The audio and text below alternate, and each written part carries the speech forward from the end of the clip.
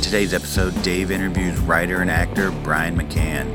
Brian won an Emmy for his 17-year work with Conan O'Brien and is currently the head writer for MTV's The Nikki and Sarah Show. I'm Ian Foley, and this is ADD Comedy. No, there's no preamble, there's no like, so we know Brian from Bloody. Nobody. That's good. I mean, people don't, I'm sure people care, but people don't care. I don't care. They can go anywhere. They could Google it. Yeah. They can fucking Google it. They could just go to any police station and get the latest. If they want, they can fucking do that. That's how I roll. I've just been having such a good time with these things. I really enjoyed the Pat Finn one. Fucking Pat Finn. He's one of the nicest people on the planet. He and Brian Stack. I've always put those two guys together. Yeah, it's a different kind of niceness. Yeah, Brian is a laid-back niceness. Yeah. You know, and Pat's like, oh, that's Pat. Yeah, Pat's like a fireman that would rescue you where everyone else had driven by and let you to die. Like, did you hear about this fireman? It's just on the news. They just beat some guy down on Canal Street went after his wife with a meat cleaver. This is like 2 days ago. Broad daylight. And it happened to be across the street from a fire station. And the fire guys just came running across. Everybody else was just like scattering, but the fireman came over there, tackled the dude, and the wife is going to live, but she was meat cleavered to the head like 3 or 4 times. Jesus Christ! In broad daylight. But anyway, that's the kind of nice Pat Finn is. Brian Stack would never have done that. Brian Stack would probably look at her and go, "You're okay. It's okay. It's really okay." It's like, that reminds me of a skit I saw at Second City. Rose Abdu's head had been cut off, and the lady would be like, "Just call 911." It's a different kind of niceness. He's just so laid back, and he never says a bad thing. On Facebook, I'm all over like the politics of it all, and I just attack. You're very political, but you're an intelligent political poster as opposed to a from the gut sort of knee-jerk poster. I enjoy your posts. They're very thought-provoking and well. You lay out your foundation for your particular point of view very solidly. And I also don't. If I'm wrong about something, I'll apologize. When does that happen? It does happen where I go, "This guy's just such a jagbag Republican." Happened last week. I said, "This guy, the GOP, this mouthpiece for the GOP, has to shut the fuck up." Or I didn't say it in that way. And then somebody said, "You chose your words better." I did. I chose my words better than what I just said. But somebody pointed out he's a Democrat and a liberal.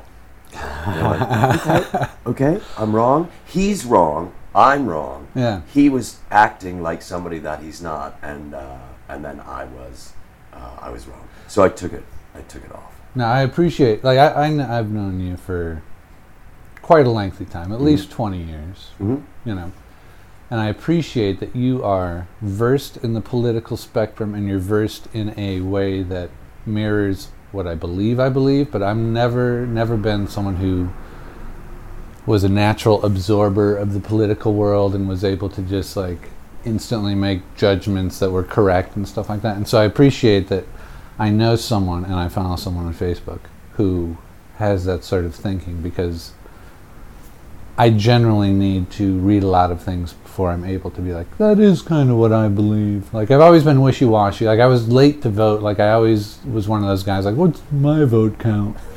You know, like, the state's Democratic anyway, so... Right. Oh, there's that, too, where you go, what's the point? I was always I'm very lazy, so I'm always like, what's the least amount of work I have to do? And so, like, I'll move to a state that votes the way I do, so I don't have to get up and go to... vote. But I since have changed, but a lot of my decisions have been based on what's the least amount of political work I need to do to be heard. I was just watching all this stuff that you have on online, and I'm able to watch, and things that I've seen you do before. There's a simplicity to, and I don't mean like a stupid simplicity, although that's there too.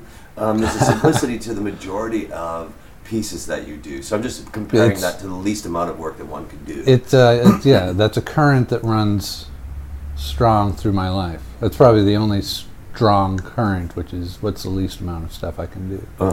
Why would anybody do more than that? I find I've tried, like I've woken up inspired. Like this, like I wrote for Conan for a very long time, and I can tell you this with almost 100% certainty. If I woke up inspired by an idea and really jazzed by an idea and just like, this is going to be funny, let's get this on the air tonight, either that idea would be shot down right away in rehearsal as being like something trying too hard, or if I was able to like push it through, it would fail miserably in front of an audience. I've always I think it was a lesson I learned very early, which was, don't try, and there's something naturally about me that is funny that I just have to accept. Right. And just, it's not that I don't do anything, but like the more I'm jazzed about an idea and the more I like try to go against the flow of the river and just like, here, put this in there, this is funny, that it's never a correct instinct. It seems to me that the things that do get that you've done are there's a trust that everybody has for you, of the work that you're doing. Which is a trust I think everyone needs to have for everyone. I try. Yeah. And Conan, I think, is the perfect fit, or was the perfect fit. Absolutely. He came, although not directly from the same Chicago improv roots that you and I came from, but he came from a strong respect of other ideas and following the, he uses the term spitballing, but the brainstorming or the game or whatever. Right. Just really letting the ideas pile on and and just accepting it, just a sense of acceptance. And the show has a flow, and I think Andy being there and you being there and Stack being there, I mean, you got a bunch of people who are just so fucking chill. There can't be a more chill, fast-witted, he's my idol. I mean, that guy, talk about like Andy Richter. Yeah. Like not being able to see any of the work, like he is one of the fastest, funniest, smartest, but he makes it look like it's just blown into his brain from like a sixth dimension, and it's awesome. And it's so inspiring to work around people like that too, because you're thinking, I think I can get away with something here. Yeah. I'm pretty sure I can get away well, that's also, I mean, to be that trusting of the people you're working with, to be like that, I can get away with something. I can just throw out, just like, we're at a pickle factory right now and everyone has chicken feet, and I know that idea is not just going to be mocked and it's not going to fall on its face. It's going to turn into something that I have no idea what, but it's in trustworthy hands. It certainly is something where if you go, I'm going to say this, and someone's going to say yes to it, more likely than they're going to say no to it, or in the past they've said yes to this, then the creative process just opens itself up on so many levels. So many levels. And I even saw something recently at CNBC, like business is finally catching on, or there's some hip new businesses that are like thought forward or whatever, that are adopting a lot of the improv basic rules, the yes ending approach in the boardroom or in the brainstorming section. I'm doing it all across the country. I just did it for Invisalign, where I'm working with their salespeople for Invisalign. Richard Label. Do you know Richard? I sure do. Yeah. And the fact that he knows Invisalign makes a lot of sense. He's that guy makes, I think, an incredible living, and he's really tied into the corporations and just a perfect guy for it. He is, and I've mentioned him in almost every podcast because of that very thing. The idea that he opening himself up, it's also he hired me and a guy named William Hall, who started Bats Theater in San Francisco.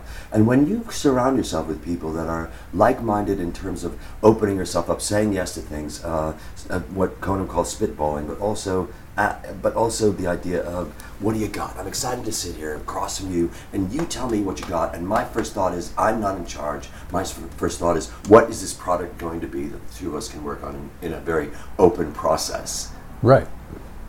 And your body of work at Conan certainly is so indicative of no one ever really saying no to you. But it's true. But the robot toilet thing, and the preparation H guy, and like the stupid oldest stunt guy, and how long you were able to just milk that fucking thing.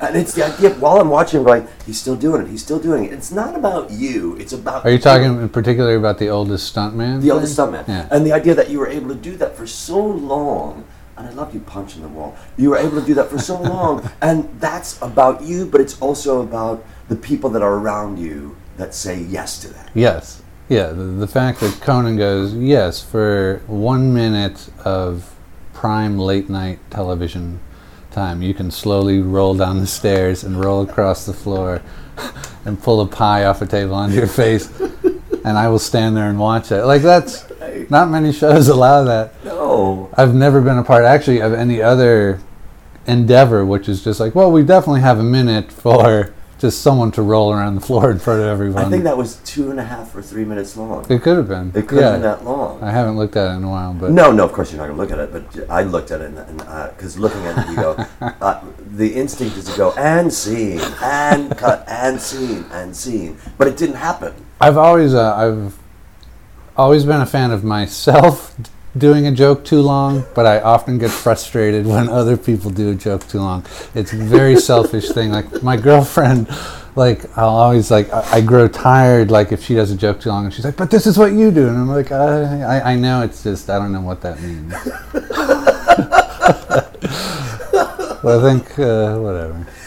So you're show running this show. I'm not show running. I'm head writing. You're head writing it. Yeah. What's the name of the show? Nikki and Sarah Live. Right. And are you taking some of the spirit of that and putting it in that? Absolutely. I try, like, I'm a head writer. I have 5 writers underneath me, and it is exactly that approach. It's just like, what do you guys have? Let's talk it through. Here's what I have. Let's talk it through. And then Nikki and Sarah come in, and the reason I was excited about working with them is they're both very strong-minded as to what is funny. They're both very solidly established in their points of view, which is the point of view that someone brings to comedy. I remember taking a class from you 20 years ago where you spent 3 weeks maybe on just what is your point of view in this scene, and it was like that stuck with me as just a very solid fundamental tenet you should approach all comedy with. And anyways, those two, Nikki and Sarah, have separate but strong and complementing point of views. So it's fun to work with them, and it's fun to work with a crew of writers and then present a somewhat formed idea to them and have them, which is also what Conan would do, like see it and go like, okay, 90% there, now do this and that, like something like you'd never think of, and be like, yeah, wow, yeah, of course, that makes perfect sense. It's just exciting to watch. Like, doing improv has always been, if it's clicking, if you're with a group that is supporting and it is just allowing just the froth to just bubble and boil over, like there's nothing more fun than that. No, there's nothing. And to be on, and I think about, because you were in Blue Velveeta with Leggett and Brian Blondell. And Blondell. And when I think about the three of you, watching the three of you, you had a conversation going that nobody heard. Do you understand what I mean? Like, you guys started a conversation, the conversation, of course, being this is what we're going to do, and when you jived, you really fucking jived. Yeah. And in any good improvisation, the two people that are up there are going, this is what we're going to do, but you don't talk about it. You just say, and then they go, yeah, and then that's it, and that's the understanding. And the point of view is such a. I've been coming back to it as well. The point of view is confidence, direction, fun, and know that you could be wrong and it's not going to hurt you. Do you understand? You know what I mean? Yes. And yet, I see so many of my students and actors take that point of view and then veer the fuck off, and I'm like, don't veer off of it. Stay on it. And I think that there's a feeling of, oh, it's too simple, or it needs to be more complex, which might be two different things. I don't know. Or it's getting boring. And it's like, what's that little fucking ego judgment in your head that's shouting in your skull? And the people that I know, like Conan, and I don't know if you know Dave Eggers. He wrote A Heartbreaking Work of Staggering Genius. I know his work. I don't know him. Well, I don't know him as well, but I do know about him and his whole thing. And Vince Vaughn is another guy. Anecdotally, I hear people talk about them where somebody says, you look at them and they don't know it won't. They don't know the sentence, it won't work. Right. Yeah, exactly. Vince Vaughn, that's a great example. I've never met him, and when I first saw him, probably in Swingers, I was just like, yeah, like, who's this dude who's playing it completely correctly? Like, who's comedically, yes. Right. Yeah, and that's exactly, you can tell in his head there's no concept of this is not going anywhere but the right place. Exactly. Yeah, and then so when you look at somebody like that, you go, I want to be with that guy. Or how does he get to that mental state? You can even, like, and you've been to that, in that state, right? Yes. Like, where you, but like, it's so great, like, because that state of just complete confidence, it's an achievable state, but it's not a 100% maintainable state throughout one's career. And so what's great is you can go from that state and shows and shows and shows where you're in that state and confident, and then you can just be on stage like the next night and just go, oh, this is going to die. And you could just tell, like, whatever run you were on is over for the time being. Right. And the thing is, when you glom onto that, it's like, oh, this run is over, then you're fucked. Right. You're really fucked. But because then that's not true either. I know. But you've made it true at least momentarily. Exactly. And in that moment, and when you improvise, you go, oh, this show's not going to be good. And then you know what? The show's not good. Yeah, it's self-fulfilling prophecy. That's what I love. I think more than, the performing and everything was great about improv, but like, and Tina Fey touched on this in her book too, which is just the initial, like, going into improvisation classes and studying comedy through that method was a just mind-blowing expansion to how to approach life in general, which is a little what we were talking about, like corporations adopting it now. Right. There are certain places, certain schools that I'm told about, improv schools, that when I hear what they do, I'm thinking, you're really putting your students in their heads a lot. And I feel like there's not a freedom in that, the freedom that we had when we were studying with Del. And that freedom of Del would go, well, and today we're going to talk about, I saw a postman, and we do all postman scenes. It's like, all right, let's fucking do that. You know, but there are certain schools that I think, and I'm it's just too unprofessional to mention them, but the idea that this is the box and it has to be this, and this is the way that it's got to be in LA. And I think, how does anybody work within that parameter? Yeah, it's very constricting. It's just very. It tries to break, or it's, I guess, successfully to a certain degree, breaks down what one needs to stand out on stage. Mm-hmm. You know, and it's basically a school that generates. A term I love to use: showboating jackasses. You know, just but like someone who can, you know, power their way through a scene without actually letting the scene organically be experienced with everybody participating. Right.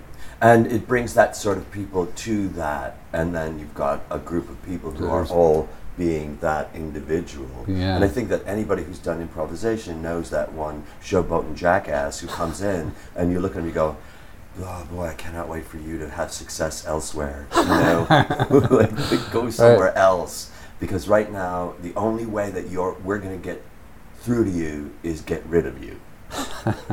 You know, like we know that guy, and yet and not yet. So we surround ourselves with people like, you know, like the Stacks and the Finns and the McCanns and the Neil Flynn's and Pete Holmes and the Rozowskis. Don't leave yourself out of it.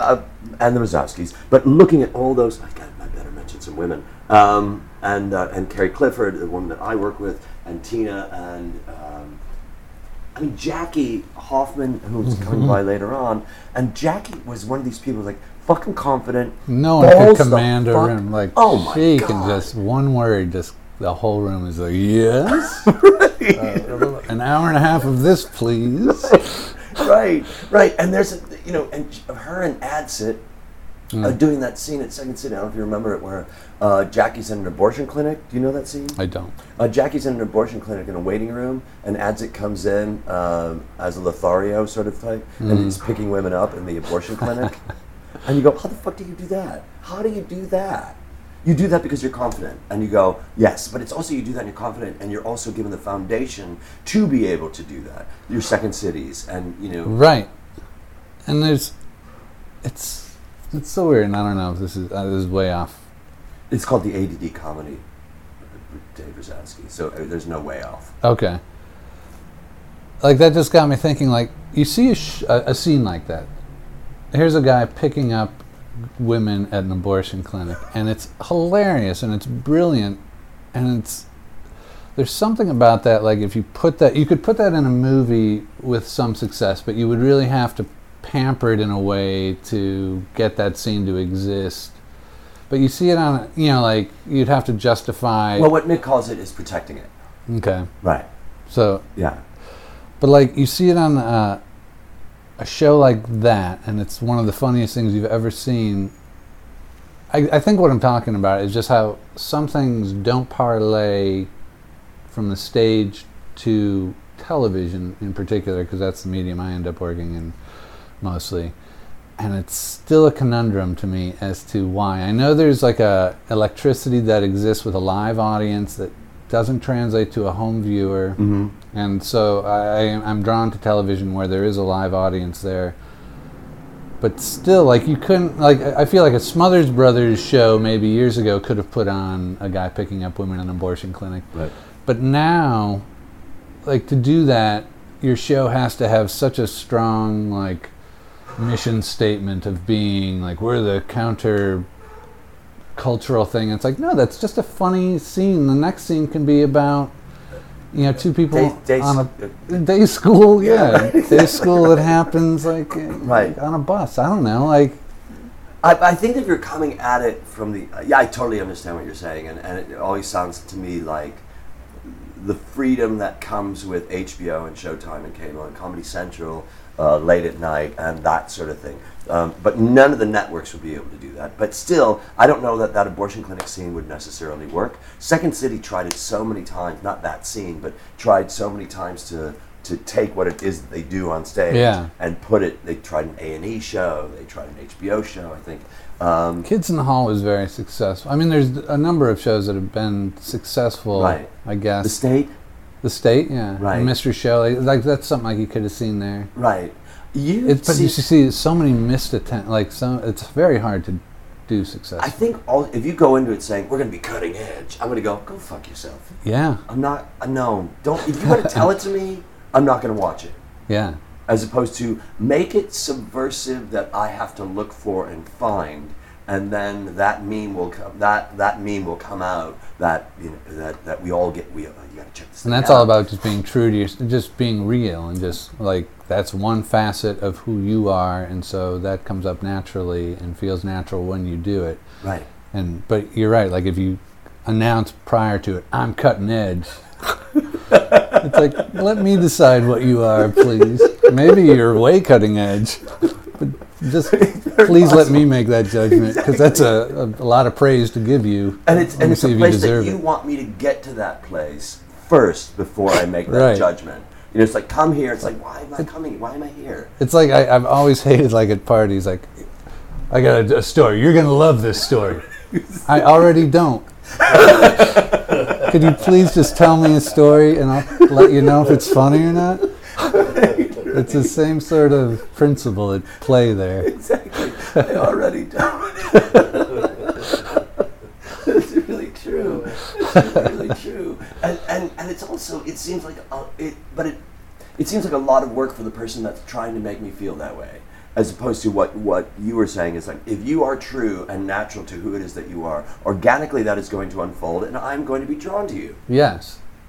And that, it just made me think, comes back to good supportive improv, where it's like,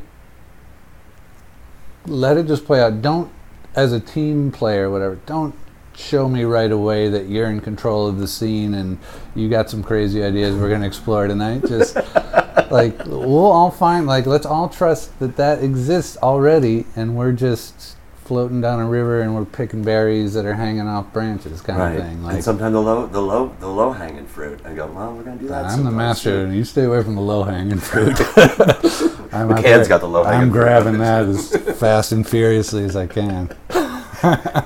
And the people that I love to watch, you know, your TJ and Dave's, you know, those kind of things where you go, they are just open up, they're open to everything, and they're listening and they're hearing you on a deep tissue level. Yeah. And you just walk in, and the moment you walk in, they have an opinion about you. I mean, not an opinion, but they have a strong point of view in regards to you. Yes. And at that moment, you know who it is that you are, because they told you who you are. Yeah, I've always loved that. Yeah, and then they accept and then you accept who it is because it's fucking TJ and Dave. Right. And you trust at that moment. The underlying feeling is it's all gonna fucking work out. Yeah. That's a great mental space to be in, both as a performer and as an audience member. Just Clearly, and as somebody who's walking out, whereas hailing the cab and getting the subway going, it's all gonna fucking work out because it always works out. It's true. It rarely doesn't work out in some way. It rarely works out the way anyone thinks it's going to work out. Right. But it usually does work out. I mean, there's extreme examples. It's not working out in Syria. Right. Oh, certainly. But it is for certain people in Syria. It's working out. Yes. But in day-to-day life, like people who are overwhelmed, like chances are, like, things are going to work out in some way, shape, or form. There was a woman last night at the Oscars, and I don't mean to date when you're taping this. I don't know if you want to release this in July and just be like, wait a minute, Wazowski. You just stockpile. Spoiler alert? Can we say spoiler? But there was a woman who won an Oscar for some documentary that I was kind of tuning in and tuning out. But there was a woman who was homeless a year ago, on stage collecting an Oscar. She clearly a year ago could not have imagined, unless she was on something, in a year I'll be at the Oscars, like being applauded by Hollywood's elite. Well, or she might have just said a billion things. Like she might have said, She say may she have said said that 50 exactly. things. It's like, and one might be right. Right. A year from now, I'm going to be on a dinosaur, and a year from now, I'm going to be worth $1 million, and I'm going to be. And it's like, well, one of those is going to work. You're going to be right about that. Yeah. But anyway, so she's in this day and age, it's probably the dinosaur, the way science is going. Exactly. Am I right? We're very close to having my God. dinosaurs. It's very true. Who was it? Rachel Hamilton was talking about how she has an ability to take diamonds and spin them so fast that they go back into coal. And I would imagine, like, if you take oil and spin it so fast, you might make dinosaurs. It's not crazy. No, it's not. I'm It's investing in your scheme. I love the word scheme. Life is a scheme.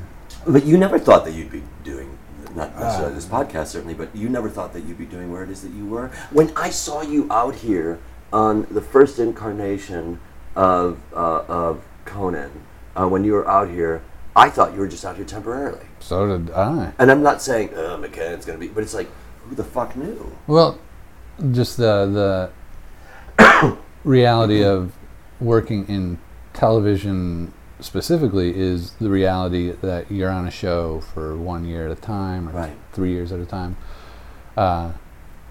Conan is a very smart survivor and very smart, like, mapper of how to stay alive in the business and stay relevant and stay smart and stay interested. And so that was a lot of schooling in itself, like watching how he navigated the always choppy waters of. Well, certainly coming in, he was, people thought that he wouldn't last at all. Yeah. And how many tombstones have, late night show hosts carved into them? Yeah. You know?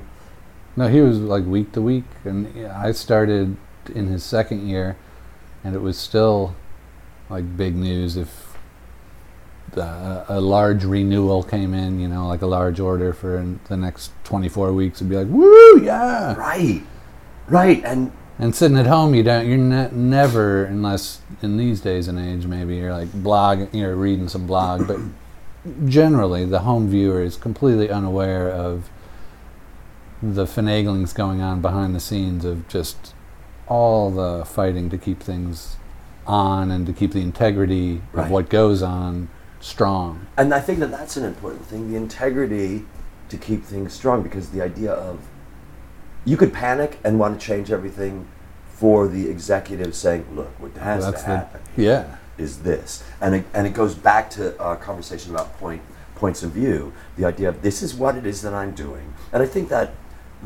what Conan went through with The Tonight Show and then going back to the TBS thing, he never wavered. It seemed like he was always that guy with that point of view. Yes, and in a way it's a very simple point of view. It's Right. just a very hard work pays off, trust me in the long run. Right. Like, Trust me. yeah, and that's really the core of what motivates him, and it's very simple, and it's not simple to stick to it, and it's a very challenging dogma to apply, like, successfully for 20-some years. So he's very strong-willed, I don't think he does meditation, maybe he does, but if he did, he would, like, shoot through crystal layers of consciousness, like, effortlessly, and you'd be like, fuck you. Like, I sort of got this buzzing feeling, and, you know. Right, and you're levitating. Yeah, you're up there with George Harrison talking about something. You know, like, Right. he is just one of those kinds of minds where it's, like, very impressive. And it's, when you say, it's the idea of trust me, but it's not the idea of, look, what do I got to do to get your trust? It's more that he is the model of that, and you look at that and you go, oh, okay. At first you might be skeptical, and then after a while you go, he was right on that one. Yeah. He was right on that one. He might have not been right on that one, but the way that he adjusted to not being right was a great model too. And I had 17 years of being skeptical and just being like, nope, he was right again. There's very few times when I could go home to dinner and be like, I was right that time. Boy, did he look like a fool. Right. But and yet the entire, I don't know the working. I do know a few of you who are working on who are working on staff there. But it seemed like everybody was flowing with that flow. And you're talking about the current going down the river and picking up the fruit, or the low hanging fruit, or whatever we're calling it. But it's that idea of everyone around there was just in the boat. The current was taking him down, and that's what they were doing. Yeah. We don't have to steer this fucking thing. We just have to make sure that we don't have to take it upstream. Let's just let it flow downstream. The heyday of that late night program to me was like late 90s, and it was because NBC was so successful, like with its primetime lineup, like Right. couldn't have been clicking better. Like, Is that the must-see Thursdays? yeah, it was Right. Cheers, Seinfeld, Friends. I don't know, like all these like legendary shows were just flushing NBC with so much cash. Like, the last thing they wanted to do was spend any thought or time on what was going on at late night. So it really was like there was no corporate eyes telling us what to do. So it was a real creative, just hot shop of just, you could show up one morning and just be like, let's go out and shoot guys sitting on toilets but on top of cars driving down the streets of Newark, and we'll put a song to it and we'll put that on air. And I know that that's true because I actually did that. And I got on TV and people like, that was kind of entertaining. That was something to look at. Yeah, but now I technically have more power, like at this new show I'm working at as a head writer, but nobody at the corporate level is going, yes, go around and shoot that. There's like far more interference, and properly so, I think, to a certain degree. It's I've learned that executives, to a large extent, have some very good ideas to keep in line the insane, like low-hanging fruit picker that just wants to, that thinks anything is entertaining. Well, they got to where it was that they are not necessarily, not just because they're douchebags, but also because they have some idea of what it is that they're doing. Yeah. And the last thing that they want to do is lose their job, but it's also they want to make sure that they're seen in I think it's tough for a lot of people who are bean counters, and I don't know necessarily if those guys are bean counters, to totally wrap their heads around the creative process. But there is that creative process that makes them money. So you guys are simpatico, and yet you don't want to strangle it, but you also don't want to make it crazy town time. But I'm sorry, Brian, a lot of shit that you do is crazy town time. You know, Well, that's what I'm saying. There were no eyes on it. But yeah, and you might be the luckiest writer on the planet. I won't argue with that. I've certainly, I've had lots and lots of fun. Yeah, and again, I'm not saying that like, Jesus Christ, dude, I mean, it's stupid stuff, but 9 times out of 10, the stupid stuff is what's the fucking funniest stuff. Well, I've found, like, I tried to put a stand-up act together, which I had some success at stand-up, but, like, I had success doing short stand-up bits, because my approach to stand-up was always, this is, you know, as an anti-stand-up, like, sort of making fun of it in a way, but that Like doesn't... Andy Kaufman sort of thing? Yes, totally influenced by Andy Kaufman, heavily influenced by Steve Martin growing up, and, like, his early comedy albums were very just, like, fly in the face of classic stand-up. But when I sat down, or like was like, I'd like to do a 45-minute, I'd like to do an hour and a half, and like really put my thoughts and my comedic sensibility out there, I found just I was unable to find like what my real voice was that could sustain an hour and a half of someone's attention. Like I don't know exactly what I'm saying here, but just like I don't have whatever it takes to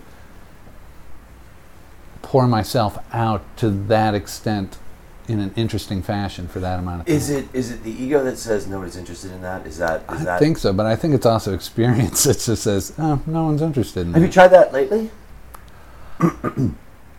I've tried, but I've tried with poor planning. Like, I've written like a whole news, like what I think is very entertaining stand-up, but then it's like, try to go out and do that. It's just like, you can't just memorize 45 minutes of stand-up. It's all new. And go, like the poor people that are watching you go through this self-indulgent exercise of, have I memorized this? Oh, no, not quite. Sorry, everybody. You know, like to really do stand-up right, you got to do it every night, and you got to pay your dues in the small clubs so that you can earn the praise of the larger clubs. Right.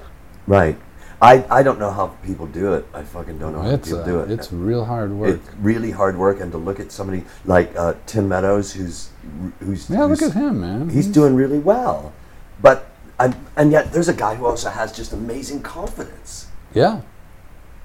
And here's another thing, he's totally honest and totally truthful and connected and grounded.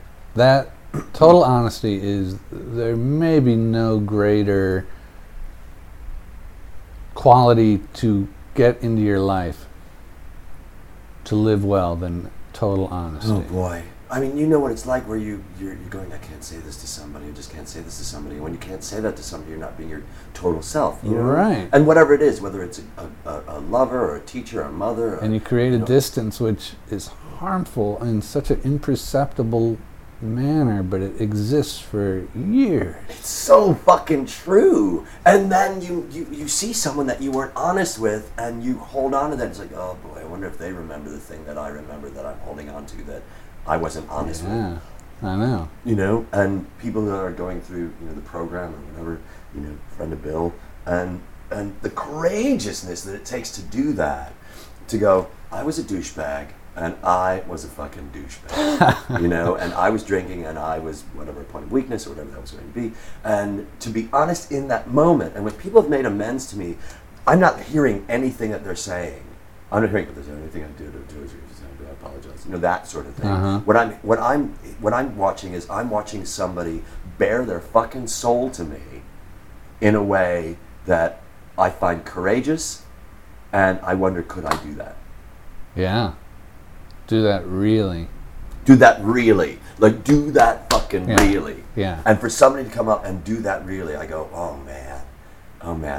Yeah, do I admire that? I think I admire that more than anything in the world, except maybe nice cars. Nice cars. and then honesty.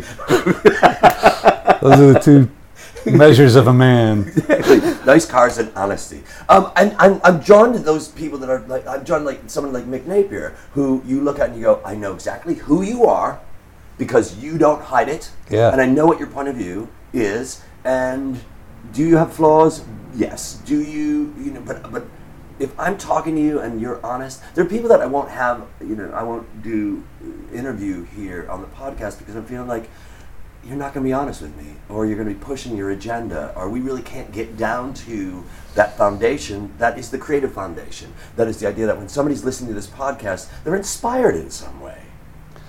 I can't imagine many people talking to you because I think you so don't bring that out in people. So like, right. But there's some people that won't do it. There was a stand-up who said, I'm not going to do that show, I'm going to do that touchy-feely bullshit. And he's a really fucking successful stand-up. And I go, okay, that's okay. Jerry Seinfeld. We can take that out in post. I All think. right. We can probably remove that in That's post. Seinfeld. But No, I hear you. It's not it's a quality I don't have, but I admire, that I try to have. it's one of the things I like about Andy is I feel like I know who he is.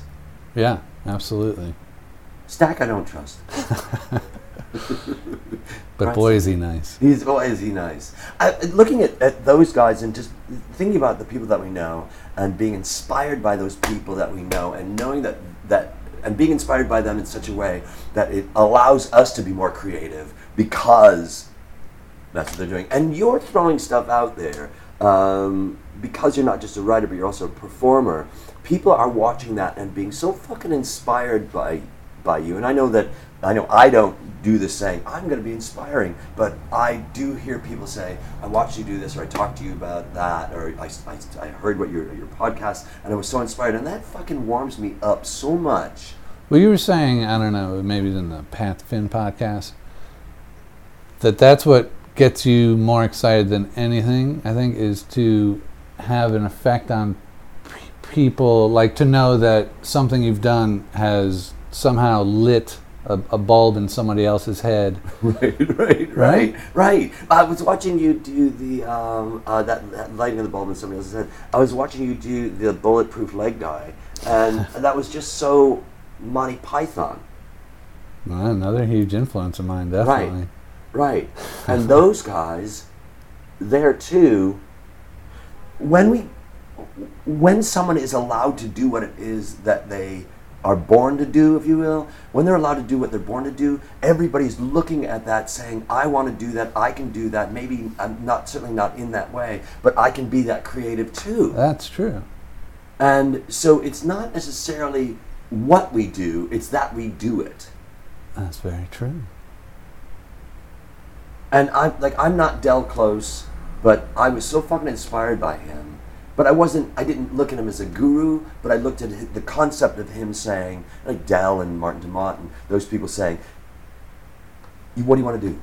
Because we can do that. Yeah. What are you going to do? We can do that. While looking at Chris Farley, and going, that fucker laid it all out there, totally and fully.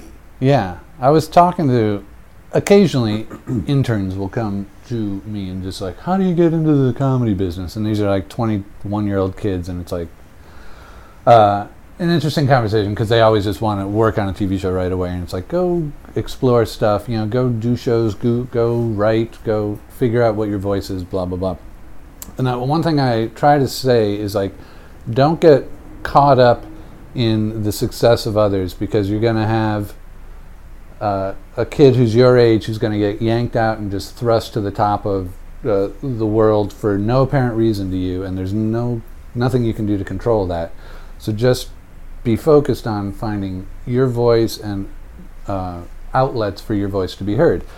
But the one exception, it's not an exception, it's like a perfect example of someone who was plucked and just yanked to the top was Chris Farley, and for complete understandable reasons. Just like the first improv show I did with him, it was just like, oh, okay, like, thank you for doing a show with me, because in 2 months you're gonna like have a 4 DVD set out, like, and it was totally, completely understandable in his case. Absolutely. And I mean, there's a fucker with demons. Major, clearly. Right. And so we look at that as obviously it's tragic, and if there's anything that came out of it, it's that his this is so flowery, but his light shined for so fucking brightly for that short amount of time, and we were able to go, let's. And when I saw him towards the end, I saw him at used to be I don't know if you knew, but we did a show, Second City Alumni on the pier in Santa Monica. Did you know that we had an alumni show? No. Like really great people came, and I remember last time I saw Farley was he was wearing like a 70s shirt, that dark, and he had like a leather jacket. It must have been a leather jacket on, and he was sweating up like a motherfucker. And I'm thinking, dude, let's go outside and get some air, because you need some air, man. Yeah. And then he was gone. Yep. The light burning brightly is a very perfect analogy. Yeah. Yeah, but there's certain people that look at Tina Fey for me, not in that kind of dream way, but when I first saw Tina Fey, and I think I mentioned before, I looked at her and was like, who is this person? Right. What is happening right now? I remember Pete Gardner, who I always love his analysis of stage work. It was the first time Dave Pasquesi came and sat in on an Armando Diaz experience. At the old IO, or it might be where the IO still is, and Tina Fey was still like young and upcoming at that time, but had earned the spot to be like on the Armando Diaz like show. And I remember her just jumping out and doing scenes with Pasquesi, and then Gardner afterwards, just like marveling at the fact that Pasquesi, who was someone we all held in the highest regard as an improviser, he was just like, Tina Fey was running circles around him. He had no idea what to do, and she was carrying him. Like, Pete Gardner was just so excited, and it's just like, it's like put into like solid words, like what I was thinking, but like couldn't quite form. And it was exactly that, just like, yeah, she was just this juggernaut of, it was just like watching someone just like a basketball player just with every trick in the book, and just like making Kobe Bryant just look like what? Well, that's the way I felt when I first played with Pasquesi. Where you go, how did your fucking mind work? Right. You're working on like 3D chess levels, and I'm going, I want a sandwich. And you're working on all these levels, and then Tina, you look at somebody like that, and you go, how does your brain, how do you look at this sort of these sort of things? And certainly what she does. What she did on 30 Rock and her book and all these other things, that is just one aspect of it. But to see her improvise is something totally different. Right. It's incredible. Like, you're right, 3D chess. Whereas I sit there and just low-hanging checkers. Like, I'm on the same board, but it's a different game I'm playing, and it doesn't interfere with yours, and don't interfere with mine. Right, exactly. Don't take the fart joke, I got it. It's going to help the scene. It's not just gratuitous. You'll see. Trust me on this. But were you at when Baron's Barracudas was around? Of course you were there. Then. Yeah, but right. I was there like to watch them do shows and just be incredibly impressed by them, but like not to hang out with them really. Right. There was something about you couldn't hang out with them. Right. And when John Judd would talk to you, you go, John Judd's fucking talking to me. And those guys were actors. They were actors. Yeah, really good actors. Really good actors. And I think that there are people, I'm bringing that back. I'm reminding people through the work that I'm doing that we're actors. But I think that now, and I know I mentioned this before, there are improvisers who are taught by improvisers. But we were taught by actors. Yes, that's highly intelligent actors. Right, who hadn't figured it out yet. And what I mean by that is, you go to certain schools and they've fucking figured it out. But Del was sometimes like, I don't know what I'm going to do. Or maybe he wouldn't show up. Yeah, exactly. But, which is I'm just thinking out loud, like, a philosophy that I approach my life with, or try to, is that life is a completely, always evolving organism, always. Like, anyone who's like strongly locked in a position today is going to regardless of whether they're right or wrong, is going to look ridiculous 50 years from now. Absolutely. Yeah, just going to look like an idiot. Yeah. Well, I don't know about you, but I always thought the modem was going to be forever. You know, that I've had so many sound. times, like, throughout, we've witnessed crazy technology, but so many times, like, where I'm like, it doesn't need to get any better than this. This is amazing. Like, I can scan something and you can get it. Right. Exactly. Like, I'm always one to settle. We're done. Yeah, We're this done. is great. This is And I great. feel like now, like, we could stop, right? We've got the iPad right there. Right. That's pretty great. We're done. But I know in a couple of years we're going to have, like, that just The 3D mind screen in front of the us. Minority Report technology, which I fucking can't wait for. Where Right. you just whip your hand across Yeah. here and then touch here. And it's like, Yeah. let's do this screen and just Yeah, move the the fucking iPad's screen. just going to be like, Exactly. And yet so there are people that are thinking on this different level that, and again, we're talking about inspiration. One person inspiring another person because somebody said, I try that. And you go, can I? And somebody say, yeah, fucking go there. Yeah. How do you, so your approach with your daughter and her education, like how is, like do you come at that in a certain creative way? Is she creative? she's extremely creative, which is fun to see. I had, there's, with a kid, you have your 10 years of complete influence, and she's 15 now, so my influence is not what I wish to impart on her. It's like whatever sliver she'll agree to acknowledge, So, Right. like right now, I'm just like this buckshot approach of this, and I don't know. I feel I've lost a bit of control, and I think How do that's you surrender that? So what you just did, what you just said, you go, this is just the way it is? It's why I cling so tightly to life is just an evolving thing, and everything changes day in and day out, and Right. and your primary function is to float as best you can and remain calm and be creative. It's really true. Johnny, how much time do we have? 10 more minutes. 10 more minutes? What time is it? Well, what are we right now? 51 minutes. We're at 51? I'm going to end there. Great. That's great. I want to end there because that was just thank you so much. Thank you for listening to the ADD Comedy Podcast. For Dave Rosowski, I'm Ian Foley. For more information on ADD Comedy, you can visit our website at www.theaddcomedytour.com. You can also follow us on Twitter at ADD Comedy Pod. If you're in the Los Angeles area and you're interested in taking a class with Dave, you can find that information at his website at www.davidrosowski.com. Sound services for the ADD Comedy Podcast was brought to you by Post Apocalyptic.